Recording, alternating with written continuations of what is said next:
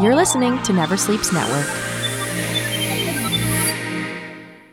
Hey, it's Bilal at Bilal V87 on Twitter, and I'm here with your SmackDown review. And SmackDown without Eric Bischoff is pretty awesome, although my DVR decided all of a sudden not to tape it, so clearly Eric was the reason my DVR was taping SmackDown up until now, because now it doesn't work.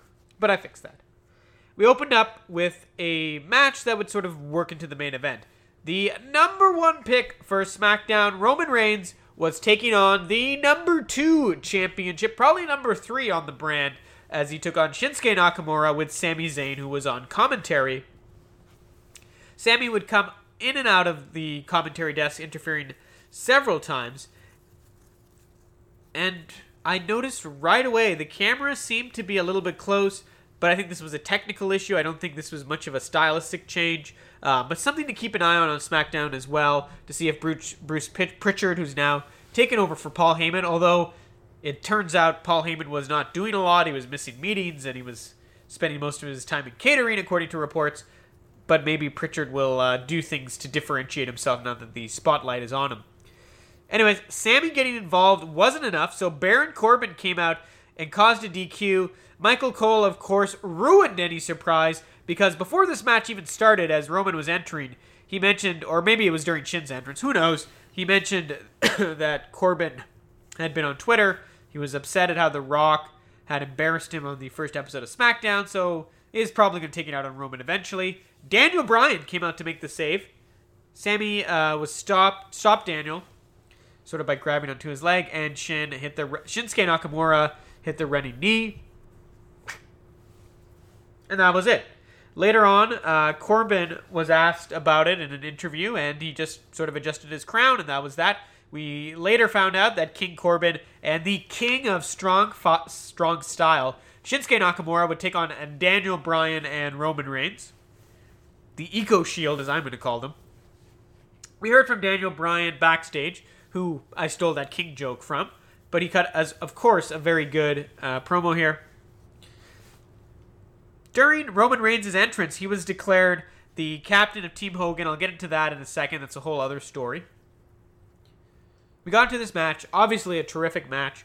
Roman speared Corbin through the wall already, so this rivalry is going to be full tilt. And Daniel Bryan went back and forth with Shinsuke Nakamura in a terrific display. Sami Zayn tried to help. He couldn't. And in what I can only describe as a knee-off, Daniel Bryan hit the flying knee after Shinsuke Nakamura missed his knee attack, and he got the win. Now, I sort of thought with Roman replacing Seth, because Seth is facing The Fiend at Crown Jewel, wow, would this have been cool if The Fiend had showed up at the end of SmackDown to take on Roman, or even Daniel Bryan, or both, and that did not happen. Now, the next storyline kind of ties into this, so I'm going to tell you about probably the least important match, which had some important implications. Shorty Chad Gable defeated Curtis Axel, who was with Bo Dallas, because the B team are in a serious tag team, as we found out later. There was, I'd call it a highlight pack, but really it was a low-light pack about the genesis of Shorty Gable. So, a highlight of all the short jokes in case you wanted to hear them again, which I don't think any of us did, but okay. Post-match, Gable was interviewed in the ring, and he really gave, I hate to agree with Michael Cole's description, a very inspiring speech about accepting yourself for who you are and embracing your differences. And in fact, he wanted to shorten his name from Shorty Gable to Shorty G. Which kind of works. Give Gable massive credit for doubling down.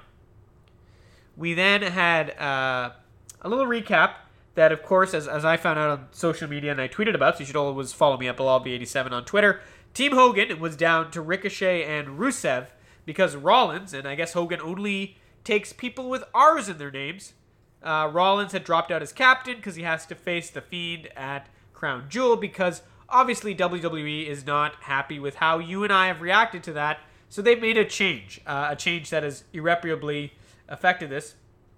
They also reminded us that Team Flair consisted of Randy Orton, Bobby Lashley, and I forget the fourth guy, but I don't care.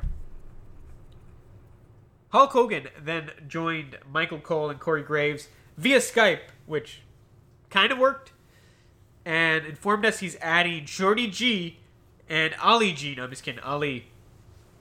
And that he would name a captain before the show was over. That turned out to be Roman Reigns. We also got a highlight package from Ali, which was pretty good. Clearly, Ali talking about being an agent of change, clearly from the Chicago area, I'd imagine inspired by Barack Obama, and also talked about him being an underdog. Very good stuff. I don't know how much more of this we need. I think Ali just needs to fight now, but very good stuff. Really, the co-main event narrative was the women's title situation. You could argue this was the biggest part of the show. The Miz hosted Miz TV, as he often does, with Bayley and Sasha, and Bayley's new entrance music and entrance, which was pretty good. Sasha pointed out that Bayley was the first Grand Slam champion, which was a good point. We sort of had The Miz throwing through the Twitter reaction to Bayley's stuff last show, excuse me. And I literally wrote everyone was great here. Sasha had her little comment. The Miz was very adversarial. Bayley was very good. She said she outgrew her fans. Life sucks and then you die. That's a direct quote from Bayley, the very dark Bayley. At that point, Nikki Cross's music came out. She had some new gear. No Alexa Bliss, although, Alexa could be doing something else. Hopefully it's not a big deal. Nikki had heard enough, and she wanted to play, although I don't think she said that, which is an improvement. Dana Brooke came out, sort of talked, about being overlooked, which we've heard before. But then she continued talking about her flex appeal, and her delivery overall was much better than I've ever heard it.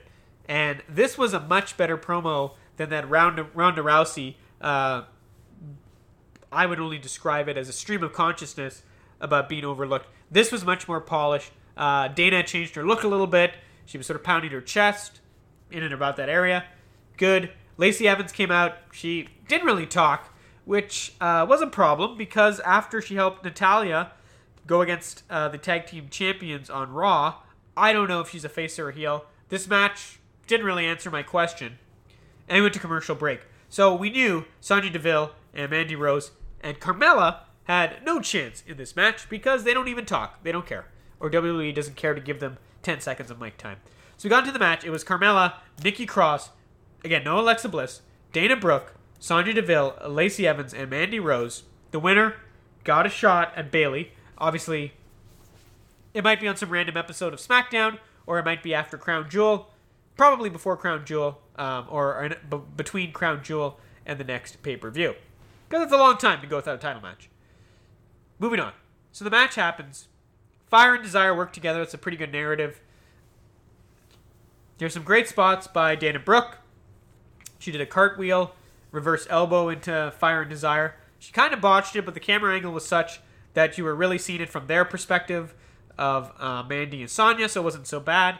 Nikki Cross had a crossbody off the top rope. Carmella did one off the barrier, which was quite good. Lacey Evans had some good spots, too, to be honest. Didn't really seem to botch anything, so credit to Lacey, because I've been very hard on her. I've called her the bust of the draft. Although, this kind of points to that as well. Nikki got the win, and she will face Bayley at some point. I hope Alexa's part of this as her manager, and I'm quite happy about this win. The New Day were backstage when they were joined by Tucker to talk about TV tonight ahead of Crown Jewel, when they would be part of the largest tag team turmoil match ever.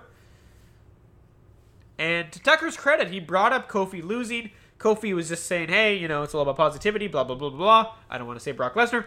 Fair enough. Then Otis came in, and he was making pancakes. He had batter, and he put way, way, way too much protein powder in it, and then threw it on his face. And could have killed himself. But this was hilarious. We then got an 8-man tag where these 4 men took on Ziggler, Rude, and the Revival. So, to my surprise, the New Day got the pin on the Revival. I actually thought Heavy Machinery might do that or might pin Rhodes and Ziggler. But it seems like we're going down that road again in the New Day and the Revival, which, is a pretty good road as it goes. Finally, and I like this, but I just don't think this adds much to the narrative in terms of everything else we talked about, Braun Strowman took on Drew Gulak. We saw some video packages and some baloney. Braun was part of a sponsored video, and we got the highlight package of him and Tyson Fury. So Braun was going to take on Drew Gulak, which seemed like a terrible choice at first. But Drew got on the mic, and Drew on the mic made a great point. In fact, he made a PowerPoint presentation where he wanted to help Braun Strowman defeat Tyson Fury.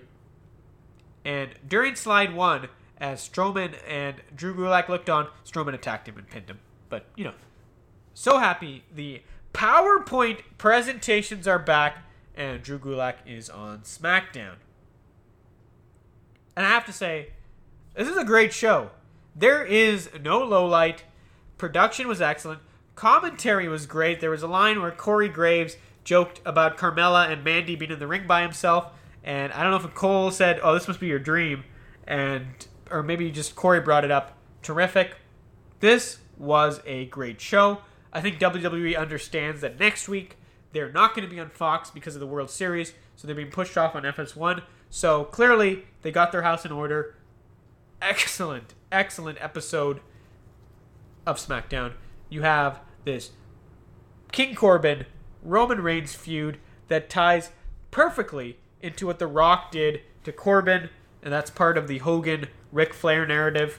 And now Daniel Bryan is emerging in a fascinating feud with Shinsuke, and I cannot wait to hear Bryan and Sammy go at it on the mic. Shorty Gable is now Shorty G. He'll be part of the teams at Crown Jewel, part of Team Hogan, as Team Flair is pretty much filled up.